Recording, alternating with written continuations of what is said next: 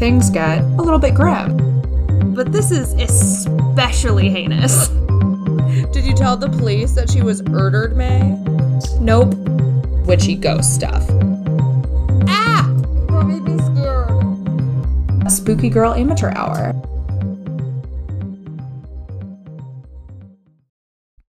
Hi. Hiddly-hoo. How's it going over there? Oh, it's a dreamboat over here. I got Rolos. You got Floof Cat. I have a big fat Floof cat sitting here just chilling. He's so sweet. He is so sweet. Being such a good Floof. He's being okay. Listen, he has this habit. Okay. That I don't know why it bothers me so much, but it just irks me. Okay. He chews on his toenails. Oh, yeah, you've told me about that. Yeah, and he has been doing it extra lately. And it's just annoying the shit out of you. It's annoying the shit, because then he'll go like, and like spit out pieces of his toenails. So I'm just sweeping up cat toenails. Oh my god. Oh gosh. Anyway. I'm so sorry. We all have bad habits, and hopefully This is it. This is for the Donut Boy. Oh god. I went to go listen to I don't know, a video, probably TikTok, I don't know, but I wanted to use my headphones, and I keep them like by my nightstand or on my nightstand, so I reached for them, and I had one earbud and I couldn't find the other earbud, and I was like, what in the heck, what's happening? And I turned my flashlight on, and it had gotten chewed off. Oh no. Off. Severed. God. And Josephine, she's gonna die. She's gonna electrocute herself. What? She's like a hamster. Yeah. Just chewing. She's gonna get electrocuted. She's a goat cat. A goat that's been reincarnated as a cat. Annoying as shit. But I'm so sorry. It's fine. That is very pesky of Josephine. Yeah. Little Joe Bean. Oh, little string bean. Hello, welcome to A Little Bit Grim. Hi. That's Taylor. That's Jenny on that side of the table. And this is Donut Boy. Sweet Donut Boy. We need to post a picture of him. We haven't had a donut cameo in a while. Yeah. Don't. Why are you like this? I'm petting you. He's like, I don't know. Oh, are you sorry? We are giving me licks. He was surrounded by three. He was surrounded by three small children yesterday. And he was on high alert. You are on your worst behavior. As usual. At least he's not chewing on his toenails. Yeah. Anyway, so, okay. It's true crime day. It's true crime. And this true crime is particularly, like... it's a little distressing. It's a little bit grim. Woo woo. So, I read something. Okay. That I think is so cool. So, back in World War... This is not related to anything. It's just like a fun fact.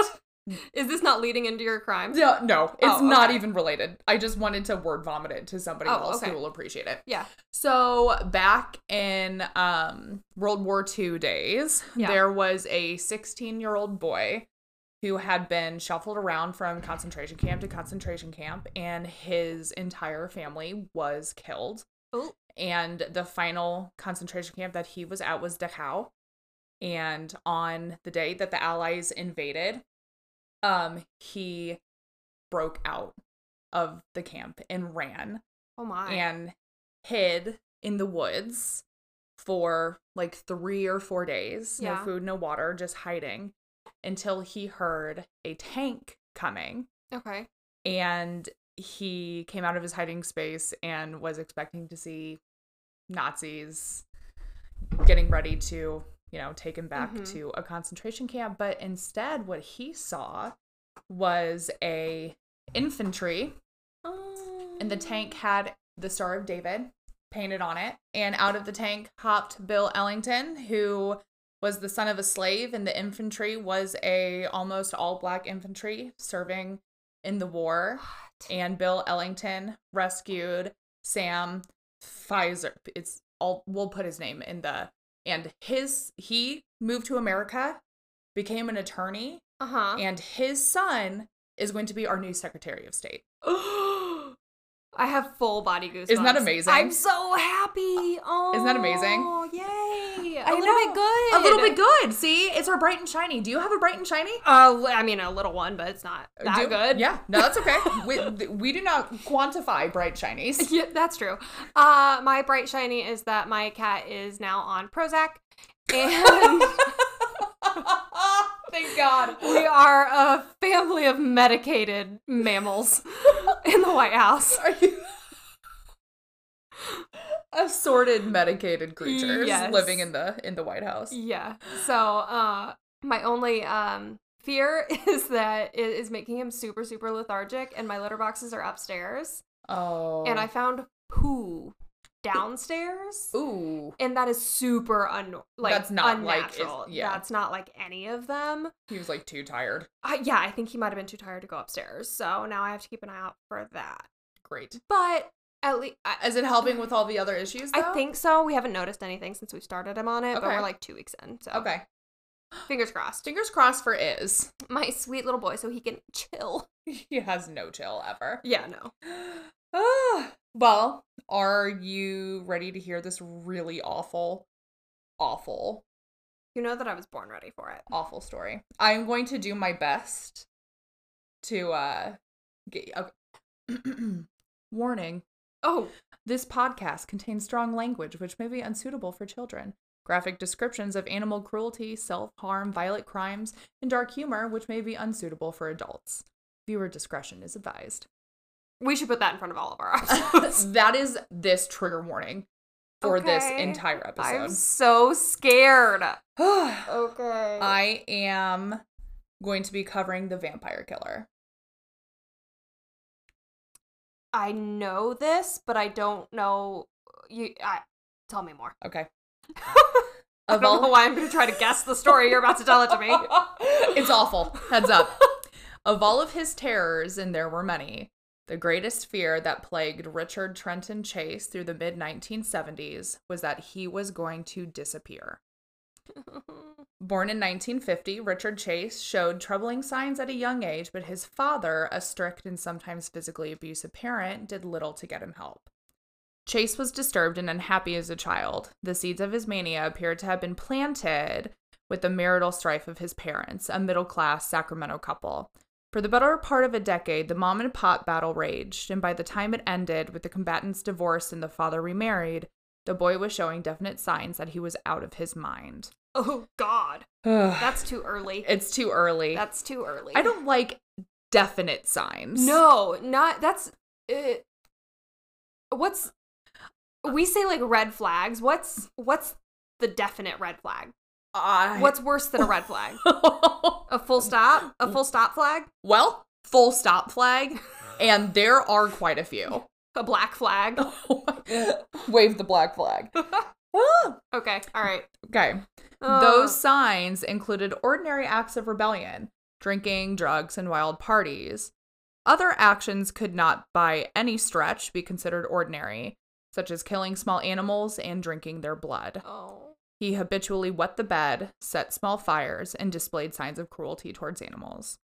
These three habits are sometimes called the McDonald Triad, or the Triad of Sociopathy, proposed by psychiatrist J.M. McDonald in 1963 as a predictor of sociopathy in a patient. Not good signs. Not good signs. It's a bad triad.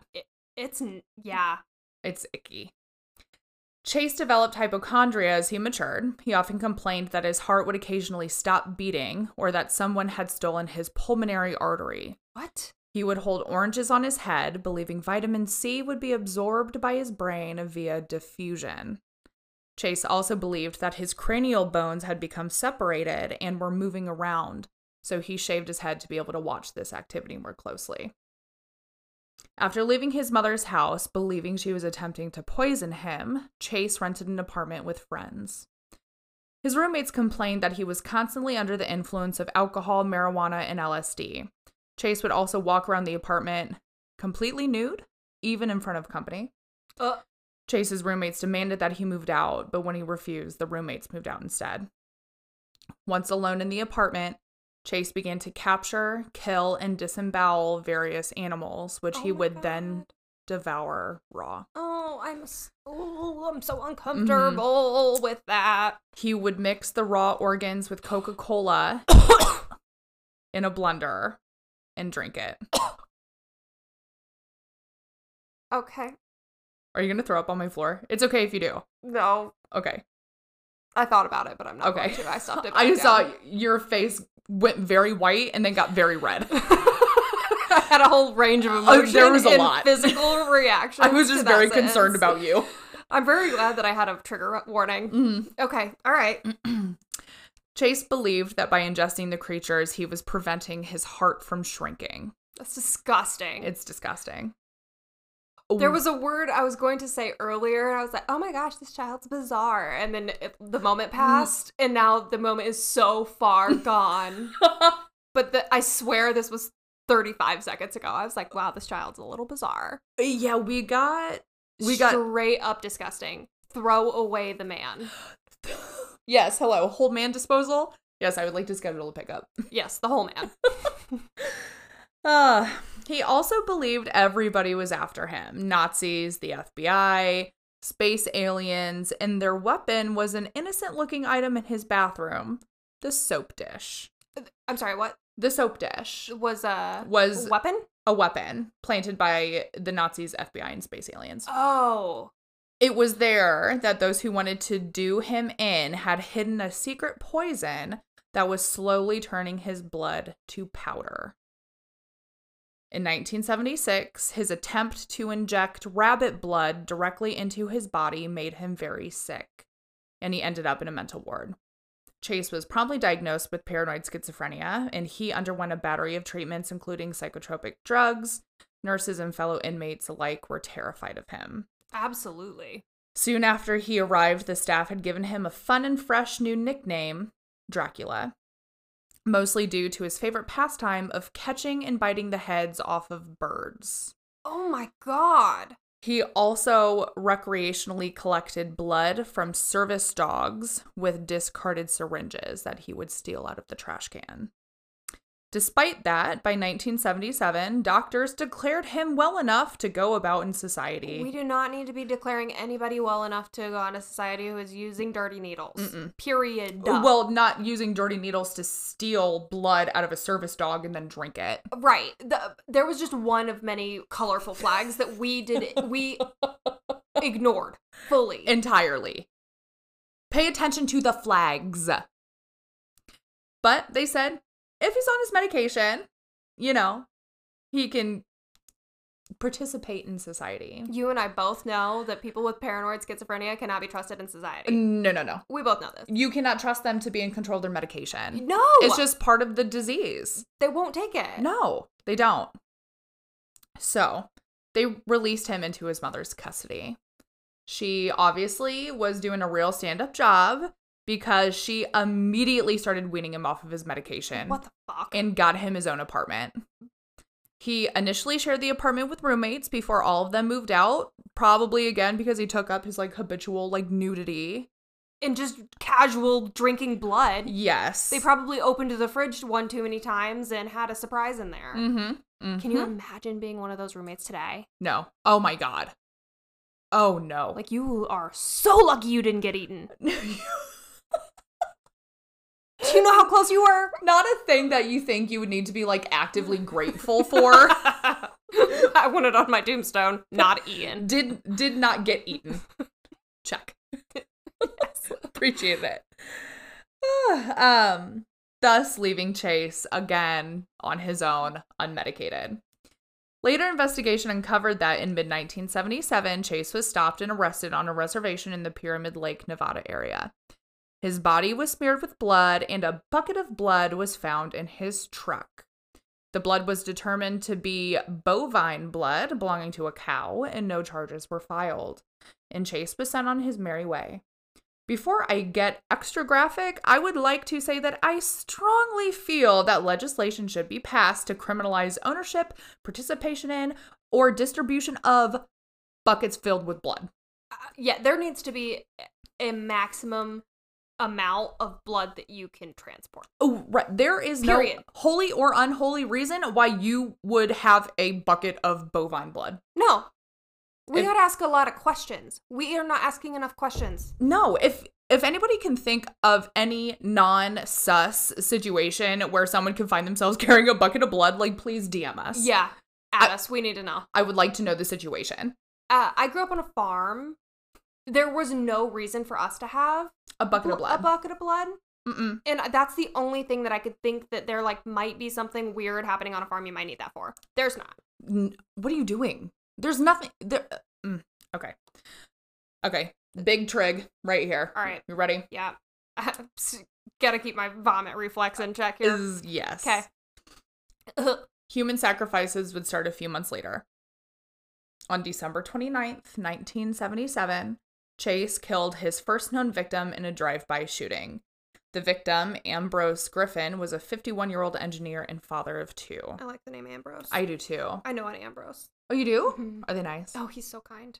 Oh, I love Ambrose. It seems like a kind person. Yeah, he's one of Ryan's friends. You can't be a dick and be named Ambrose. No. Chase attempted to enter the home of a woman 2 weeks later, but because her doors were locked, he walked away. Chase later told detectives that he took locked doors as a sign that he was not welcome, but unlocked doors. No shit! Unlocked doors were an invitation to come inside. Lock your doors. Lock your doors. All of them. Double check them. Feel free. Go ahead and do it. Do it. Just make sure. You know, I learned something about OCD the other day that I thought was very helpful. What? People with OCD will lock their door and then take a picture of it and then take it to bed with them. So then when they get the urge, they can just check the phone and see the door is locked. You need to do that with your oven. I do. I need to go to therapy about that. I think you have a really big fear of burning your house down. I do. I've never been in a house fire. No, I think that here's my theory, and I am not a psychologist or a therapist, so this is just the random thoughts that I have. Floaters in the brain soup. So your life has never been as together as it is right now. Correct. And there is a big fear of that ending, and I think that you are afraid of causing that ending, and I think that you are afraid of burning your house down, literally. Oh, well, who needs therapy when I have you? Thank you. That's exactly, honestly, though, that's exactly what it is. I am always... I'll take $160. You can call Cigna and ask for that yourself. Okay. Anyway, sorry. so... Back to this horrible story. God, that was a nice little deterrent for a second. Okay, so unlocked doors were an invitation to come inside. Yeah. He was once caught and chased off by a couple returning home as he pilfered their belongings. He had also urinated and defecated on their infant child's bed and clothing. What? Yeah. The first body to be discovered was on January 23rd, 1978, when truck driver David Wallen, 24, returned from work to his North Sacramento home to find his pregnant wife, Teresa, 22, murdered. Oh. Her torso slit open. That morning, Chase had broken into the house and shot Teresa, 3 months pregnant, 3 times. He then had sexual intercourse with her corpse while stabbing her with a butcher knife. He then removed multiple organs, eating bits and pieces of what he removed, cut off one of her nipples, and drank her blood using a yogurt container as a goblet. Oh, God. He stuffed dog feces from Wallen's yard down her throat before leaving. How horrible. Mm-hmm. Police worked together with the newly established FBI Behavioral Science Unit to come up with a profile of the killer. Recalled Robert Ressler in his 1993 book, Whoever Fights Monsters, My 20 Years Tracking Serial Killers for the FBI. Ressler and colleague Russ Vorpagel, I'm sorry if I butchered that, sketched a close likeness of Chase, a scrawny young loner, unkempt, dirty, and disorganized, subsisting on someone else's money. The profile was, as it would become clear later, very accurate, but it didn't come quickly enough to prevent further tragedy. 4 days after the Wallen murder, Sacramento police were investigating another gory crime scene. Evelyn Maroth, 38, a divorcee and mother of 3, her friend, Daniel Meredith, 52, and Evelyn's son, Jason Maroth, 6, were found shot with a .22 and slashed. I think it's really weird that he shoots them first. Mm-hmm. So are they dead by the time all of this starts happening, or are they just suffering from gunshot wounds? Yeah, they are dead with like a fatal gunshot, and then he mutilates their body. Huh. Okay. But I don't, and like I know, I watch a lot of Criminal Minds, so of course I have a doctorate in psychology. 100%. But I don't.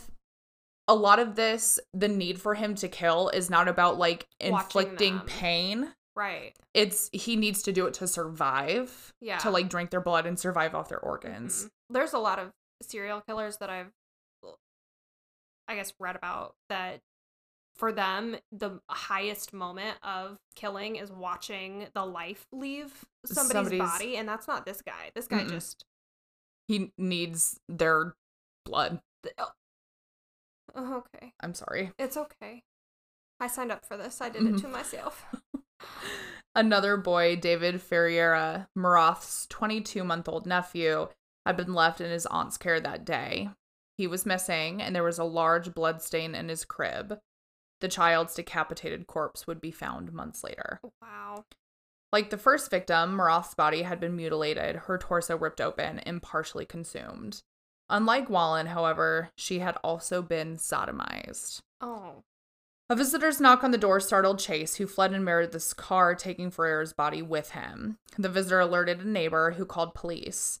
They discovered that Chase had left perfect handprints and shoe imprints in Moroth's blood, and he was arrested shortly afterwards. Police who searched Chase's apartment found that the walls, floor, ceiling, refrigerator, and all of Chase's eating and drinking utensils were soaked in blood. After his arrest, Chase granted a series of interviews with Robert Ressler, during which he spoke of his fears of Nazis and UFOs, claiming that although he had killed, it was not his fault. He had been forced to kill to keep himself alive, which he believed any person would do. He asked Ressler to give him access to a radar gun with which he could apprehend the Nazi UFOs so that the Nazis could stand trial for the murders. He also handed Ressler a substantially large amount of macaroni and cheese, which he had been hoarding in his pants pocket, believing that the prison officials were in league with the Nazis in attempting to kill him with poisoned food. In 1979, Chase stood trial on 6 counts of murder. In order to avoid the death penalty, the defense tried to have him found guilty on second-degree murder, which would have resulted in a life sentence. I'm surprised he was found competent to stand trial. Their case hinged on Chase's history of mental illness and the suggestion that his crimes were not premeditated. Okay. So, I wonder if that insanity plea came after this time period. So, on May 8th, 1979, the jury found Chase guilty of 6 counts of first-degree murder and, rejecting the argument that he was not guilty by reason of insanity, sentenced him to die in the gas chamber. Okay. His fellow inmates, aware of the extremely violent nature of his crimes, feared him and, according to prison officials, often tried to persuade Chase to commit suicide. Wow. On December 26, 1980, Chase was found in his cell, dead. An autopsy found that he had followed the advice of his fellow inmates and he had committed suicide with an overdose of prescribed antidepressants that he had saved over several weeks. And that is the no good, rotten, awful story of the vampire killer. Wow. I did not know anything about that. Sick. Real sick shit. Wow. That's pretty dark. That's about as dark. I mean, I'm sure that there are more dark crimes, but that's up there. That's pretty up there. It's up there. Yeah. I'm going to give that like an almost Terrio Roche Terrio. Yeah. The Anthill Kids. Yep. God, I still think about that cult and it gets me. I know, I do.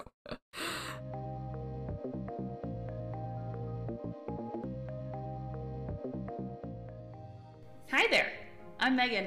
And I'm Danielle. And we are Crime and Roses. We are a true crime and Bachelor franchise recap podcast. Yeah, we're both. We are 2 Georgia attorneys watching and recapping all things Bachelor just for you. So we're talking Bachelor, Bachelorette, Bachelor in Paradise, Winter Games, Summer Games, all the games. Basically any show that ABC comes up with and forces us to watch, and then we'll release a true crime episode connected to what we've seen on the show that week. So if you don't like true crime, we have The Bachelor. And if you don't like The Bachelor, we have true crime. And if you don't like either, we're probably not the podcast for you, and that's okay. So if you're into one of those things, both of those things, come check us out as we combine our 2 favorite things into one-stop listening shop for you.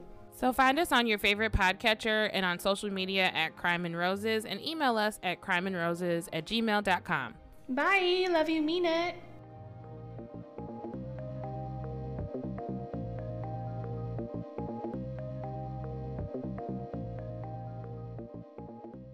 All right, so my true crime, when I first started looking for a story, I was excited about finding this one because I thought it was going to have a happy ending, which is not normal for crime. Unfortunately, that's not the case. I can't say that this is a happy ending. However, nobody dies. Okay. So, okay. We got to take what we can get It's here. neutral ground. Yeah. Desperation can put ideas into our head that normally wouldn't be there. It can also make people act on those ideas and urges when they normally would not even consider going to such lengths. And this is what happened to Gloria Williams when she had a miscarriage in July of 1998. Gloria Williams and her boyfriend Charles Manigo were expecting a child in the summer of 1998, and Charles was abusive. I couldn't find any details on the abuse itself, just that he was abusive. He had 2 sons from a previous relationship that were taken away from him due to unsafe living environment, and Gloria really felt pressured to have a child and was very happy to be pregnant. Unfortunately, around the beginning of July, she suffered a miscarriage. A quote from Gloria says, "My abusive ex asked me to have a baby. He wanted me to have a baby, told me that it would make him stable. I wanted to believe that, and she never told a soul about the miscarriage, and her body still showed the signs of pregnancy due to pseudocysis, a phantom pregnancy." Yeah. Her family never suspected that she lost the baby. She just kind of kept up the ruse. Okay. She continued to work at the VA center in South Carolina and kept telling her coworkers that the baby would be here any day. On July 10th, Gloria left work and decided to take a little drive. She said she drove to the University Medical Center, now the UF Health in Jacksonville, on autopilot and decided to pull in and look at the infants in the nursing ward because she worked at the clinic. She had on green scrubs and a floral scrub shirt. Gloria wandered into the room of Shannara Mobley. Shannara was 15 years old and had just given birth to a baby girl named Kamaya. Gloria said that Shannara Mobley opened up about not knowing what to do about her child because she was so young. At this point, Gloria is impersonating a nurse and is drumming up a friendship with Shannara. She's helping her out. She's making sure she's comfortable. She's found an extra pillow in the room. She's lifted her legs. She's given her, like, advice about babies. Oh, my God. Yeah. Gloria tells Shannara to get some rest while she takes Kamaya up to get some shots and tells her that she'll return with her in just a few minutes. Velma Aiken, Kamaya's paternal grandmother, comes into the room just as Gloria is asking her, and Gloria is able to... she comes into the room just as Gloria is taking her, and she's able to sneak past Velma with a simple explanation that she's taken the child for shots and she'll be right back. After she leaves Shannara's room, Gloria quickly puts the baby into her oversized purse and just pieces out of the hospital. What? She just leaves. With her baby in a bag? Yep. Okay. Bloop. Listen, if you think I'm putting a newborn in my Kate Spade, you are mistaken. Sorely mistaken. Shannara was interviewed and was begging for the safe return of her daughter. The description of the abductor was a woman between 25 and 35 years old and possibly wore a pair of glasses and a wig. She was dressed in a floral blue smock and green scrub pants. Because there were no photos of Kamaya before she was taken, she was 8 hours old. Oh my God. They had to create a digital composite for the media. Wow. Yeah, it's not great. I won't lie. I can't imagine. The abduction made national headlines. They brought in helicopters and other maternity wards around Florida and enhanced their security immediately, but the child was not located. So Kamaya was raised by Gloria as her own daughter for the next 18 years. Whoa. Mm-hmm. She got away with it? Yep. What? Yeah. Well, she lived in South Carolina. She was in Florida. So she drove like 200 miles. Oh my God. Yep. And there wasn't enough information about her to get her by the time. And because she said, I'll be back in 15, 20 minutes, it gave her enough time to completely leave the hospital before anyone even started looking. Oh my God. And you know how hospitals work. Yeah. If they say 15 minutes, it is actually a whole hour. Let's not get it twisted. No. So she calls down and says, where is my daughter? Her grandmother is here and wants to see her. And they, of course, are like, give me 1 second. Let me put you on hold. And so they all have to scramble around downstairs to find out where the baby is. Not there. Then they have to go back upstairs, talk to Kamaya, talk to Shannara, find out what happened. And then by that point, probably 2 hours have passed. Oh my God. Before the hospital gets locked down.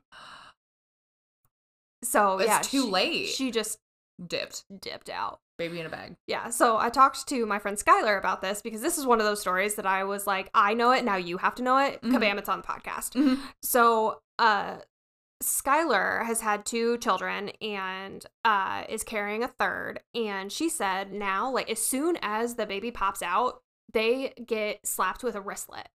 And they will tell you, like, you cannot, like, if you want to go wander, like, that's fine. You have to let me know. Because if you take the baby out of the room, the entire hospital gets shut down. Elevators don't work. Doors lock. It is full on lockdown if the baby leaves the room. Whoa. It's like a house arrest for babies. Yeah. Yep. And I'm not mad at it. No, I was, honestly, this is 1998. What? What? Okay. All right. Wild times. So Gloria renamed Kamaya Alexis Kelly Manigo. Gloria looked at the little girl and decided that she did not deserve to live in an abusive home and decided to leave Charles and start a new life with a baby. By Kamaya's testimony, she lived a very normal, regular life with Gloria. She never expected that her mom could have committed this kind of a crime. Holy God. Yeah. She had a completely normal childhood. Talk about having an identity. Okay, keep going. Keep going. Oh my fucking God. She was raised along Gloria's other children, so she has siblings she's being raised with. What? I can't imagine waking up one day and having all of this attention on you. Like, your parents are your parents and your siblings are your siblings. SOS. No. Oh my God. Did they look alike? No, not really. Okay. But not like anything that would be alarming. Right. Kamaya finally learned of her identity when she was 16 and was trying to get a driver's license. Oh. Can't have a driver's license if you don't have a social security number. Oh, yeah. Boo. How do you work around that? So Gloria had enough paperwork forged in order to get her into school. So they had, I don't even know what they had, but she was able to get into school, basically. Okay. But that was all she had to do. And I guess see a doctor. But, you know, I don't know. I mean, how often does somebody ask you to show your social security card in, like, regular life if you're not getting your license? Right. So in order to have a license, you have to have a social security card, birth certificate, and, you know, proof of who you are. She didn't have any of that. So Gloria was backed into a corner and had to tell Kamaya the truth. Kamaya had a good relationship with her mom and decided not to tell anyone the truth. What? Yeah. So she found out when she was 16, and this story doesn't come out until she was 18, 2 years later. Okay. Eventually, though, she did tell a friend, and shortly after that, things started to unravel. Oh, God. A year and a half after Gloria told Kamaya the truth, she was summoned to the Jacksonville Sheriff's Office, and she knew what was going on. Like, she knew exactly what was about to happen. Kamaya actually told Gloria to make a run for it and not go. But Gloria felt like this had been going on too long, and she finally needed to just come clean. After a series of tips to the National Center for Missing and Exploited Children, Kamaya was brought in for a DNA testing, and they found out that her DNA matched the sample taken from the baby girl before she went missing. Gloria Williams was arrested and charged with kidnapping and interfering with custody. Holy mackerel. Kamaya, still going by Alexis at this point, was incredibly overwhelmed. This whole life she knew was changed forever.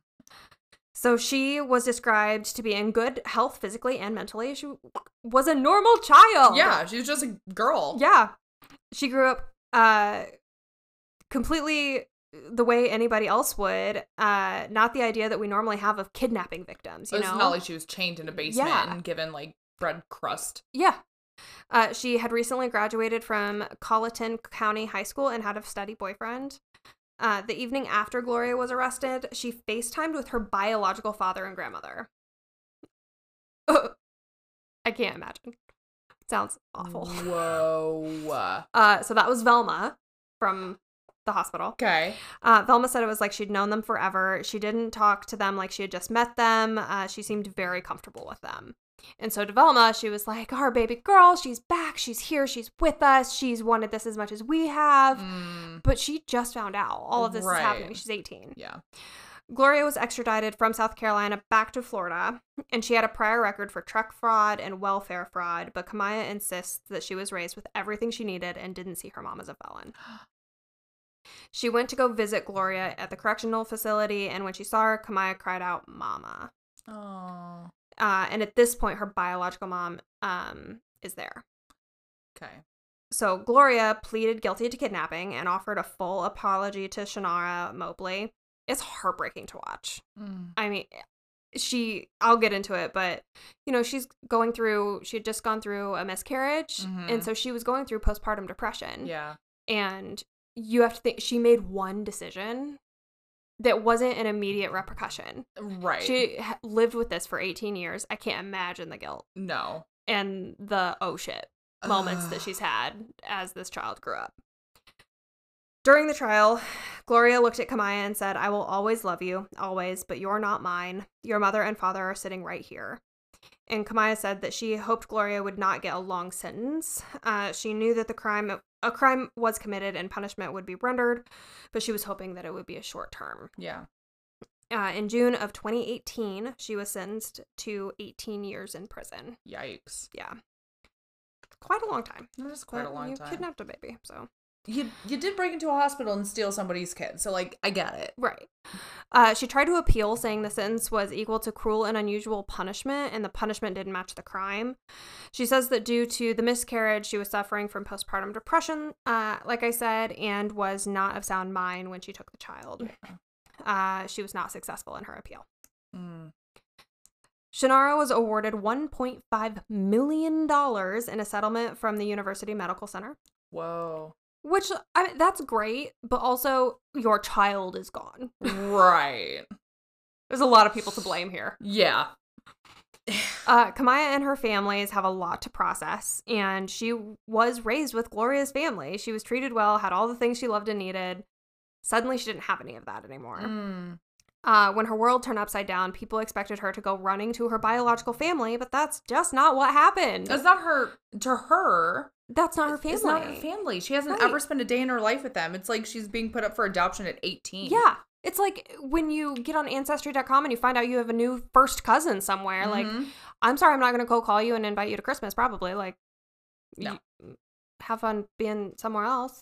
For being on the flip side of that, from finding my birth father's family on 23andMe, they were all very excited. Yeah. And I on the other, not that I wasn't excited, I was excited to know, but I can see both sides of this. Both sides of that, Yeah. where they're so excited because they've been missing somebody their whole life, but like she just found out that, yeah, oh God. Yeah. Oh, it's sticky. Oh, it's a sticky situation. Yeah. Her father and grandmother had a softer approach, which she seemed to appreciate a lot more.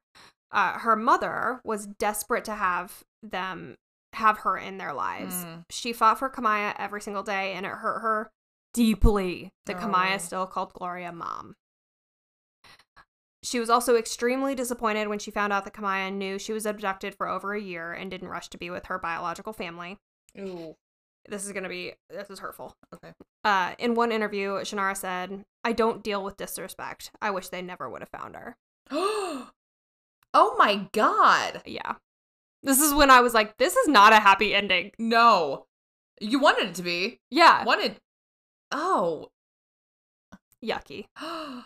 She also no wonder you're It's about to just get a little tiny bit tad worse. Okay. She also said this to Kamaya. If you want to be Alexis, be Alexis. If you want to be her child, be her child. This is the battle that I can't keep fighting. This is a battle that nobody is going to win. Cool. Like, did you expect for her Mm-hmm. to just drop her entire life and come be... Yeah. I can't imagine. I imagine in Shannara's head, she thought her daughter was probably being treated poorly, didn't have a good life, was chained in a basement somewhere, needed to be rescued. Mm-hmm. And that's not what her life was like. No. And now she found her daughter. She found her life's work. Mm-hmm. And her daughter's just like, hi. Hi. I don't love you. No. I don't love you. What do you want from me? Right. It's a Awful. lot to ask for a child. Yes. So obviously that Kamara didn't feel great about that, and the two went a long time without speaking. Wow. Mm-hmm. Now Kamaya is 21 years old, and she has moved in with her biological father, Craig Aiken. And he posted on his Facebook saying, "Listen up, just got wonderful news, and I need y'all's support. Kamaya is moving down here with me and this weekend, and I'm excited. This is a big step for both of us. If you are happy as we are, help me welcome Kamaya to Jacksonville." Aw. And then I went down a Facebook rabbit hole. Oh, God. Oh, God, Taylor's about to make it real. Yep. Okay, so Lifetime has a series of movies called Ripped from the Headlines, and they made a movie about Kamaya's story called Stolen by My Mother, the Kamaya Mobley story. And they were planning this big premiere in New York City. Mm-hmm. And Craig posted a status saying, I don't even know how I found this, but I found it.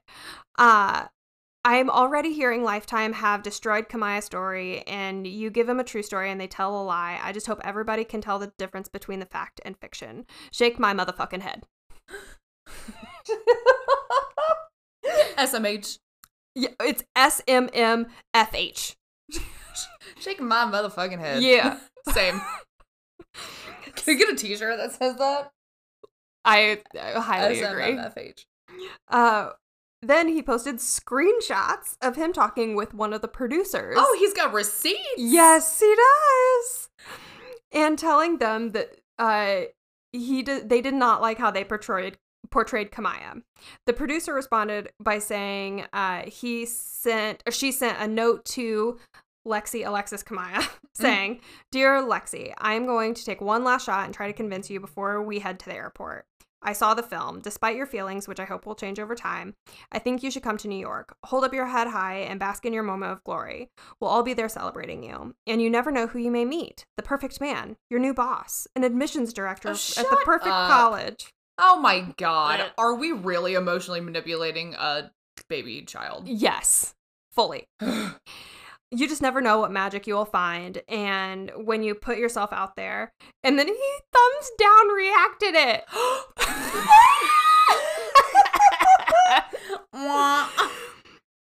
And then he posted all these screenshots on Facebook. I love him. I love Craig. Love Craig. They ended up going to a private viewing party in Jacksonville. Okay. Kamaya has 2 Facebook accounts. Okay. Are you about to just air all of her personal stuff right here on the podcast? Yeah. Oh, okay. She's doing it on her own. You just go find her. Okay. She has 2 Facebook accounts that she uses frequently. While I was researching, she posted once on Kamaya's page and another one on Alexis's page. Oh, she's got 2 identities? Yes. Okay. She goes by both names. Okay. She often shares posts from one account to the other. So you can see Kamaya will share Alexis's I don't know. I thing. look her up on Facebook. Okay, I'm almost done. Hold Okay. on. Kamaya was on a talk show on the OWN network, OWN network, and she went off. Lost her goddamn mind. Which I don't fully blame her for, but it's just really sad that they put an 18, 19, 20-year-old in a position to lose her mind on television and then aired it. Because after her entire life has already been made a spectacle of.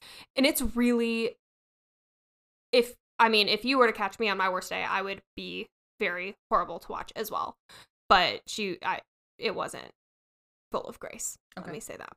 I can't imagine that anything you do could be filled with grace if you feel like people are parading you and exploiting you. Yeah, and the host, in my opinion, was being condescending AF. She was Really? she was like, you have to let this anger go.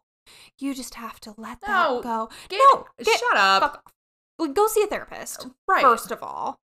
So I have issues with the whole thing. I have issues with her family telling her that she should go be on this show when she has enough to deal with, enough to work through. I think that she should have just gone to see a personal therapist to work through all of this. But hey, it's your moment.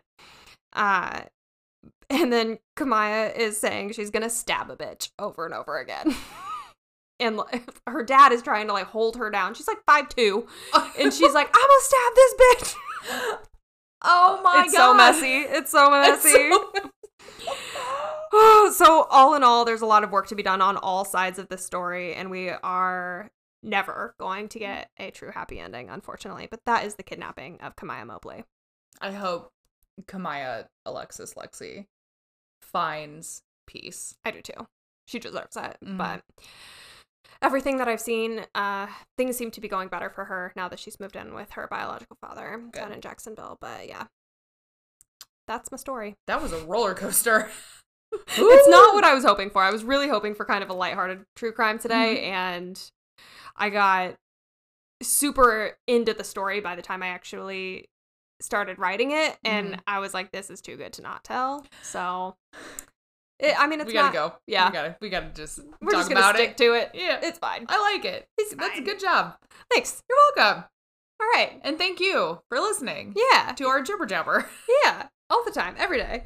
Every Every Friday, at least. at least once a week. Yeah. Maybe more. We don't know. If you have a story you want to tell us, you can do that, and you can send it to alittlebitgrim@gmail.com. We would love to hear from you. You can find us on all kinds of social media, Instagram, Twitter, Facebook. Join the meme dump. Yeah, it's a great time. We're a lot of fun. Good stuff. Email us your weird, spooky stories. Did you commit a crime? Have a crime committed against you? Tell us about it. alittlebitgrim@gmail.com. We'll tell it to everybody else. Yeah, we'll tell your business to everybody else. That's our forte. We love that. It's literally the entire premise of the podcast. Listen to the shit that happened to this lady. Are we just gossiping? Yeah, Okay, probably. cool. Okay, I like it. We're gonna Okay. keep doing it. Gossip Girl. Love A. XOXO. Okay. All right. Be nice to each other and do kind things in the world. Goodbye.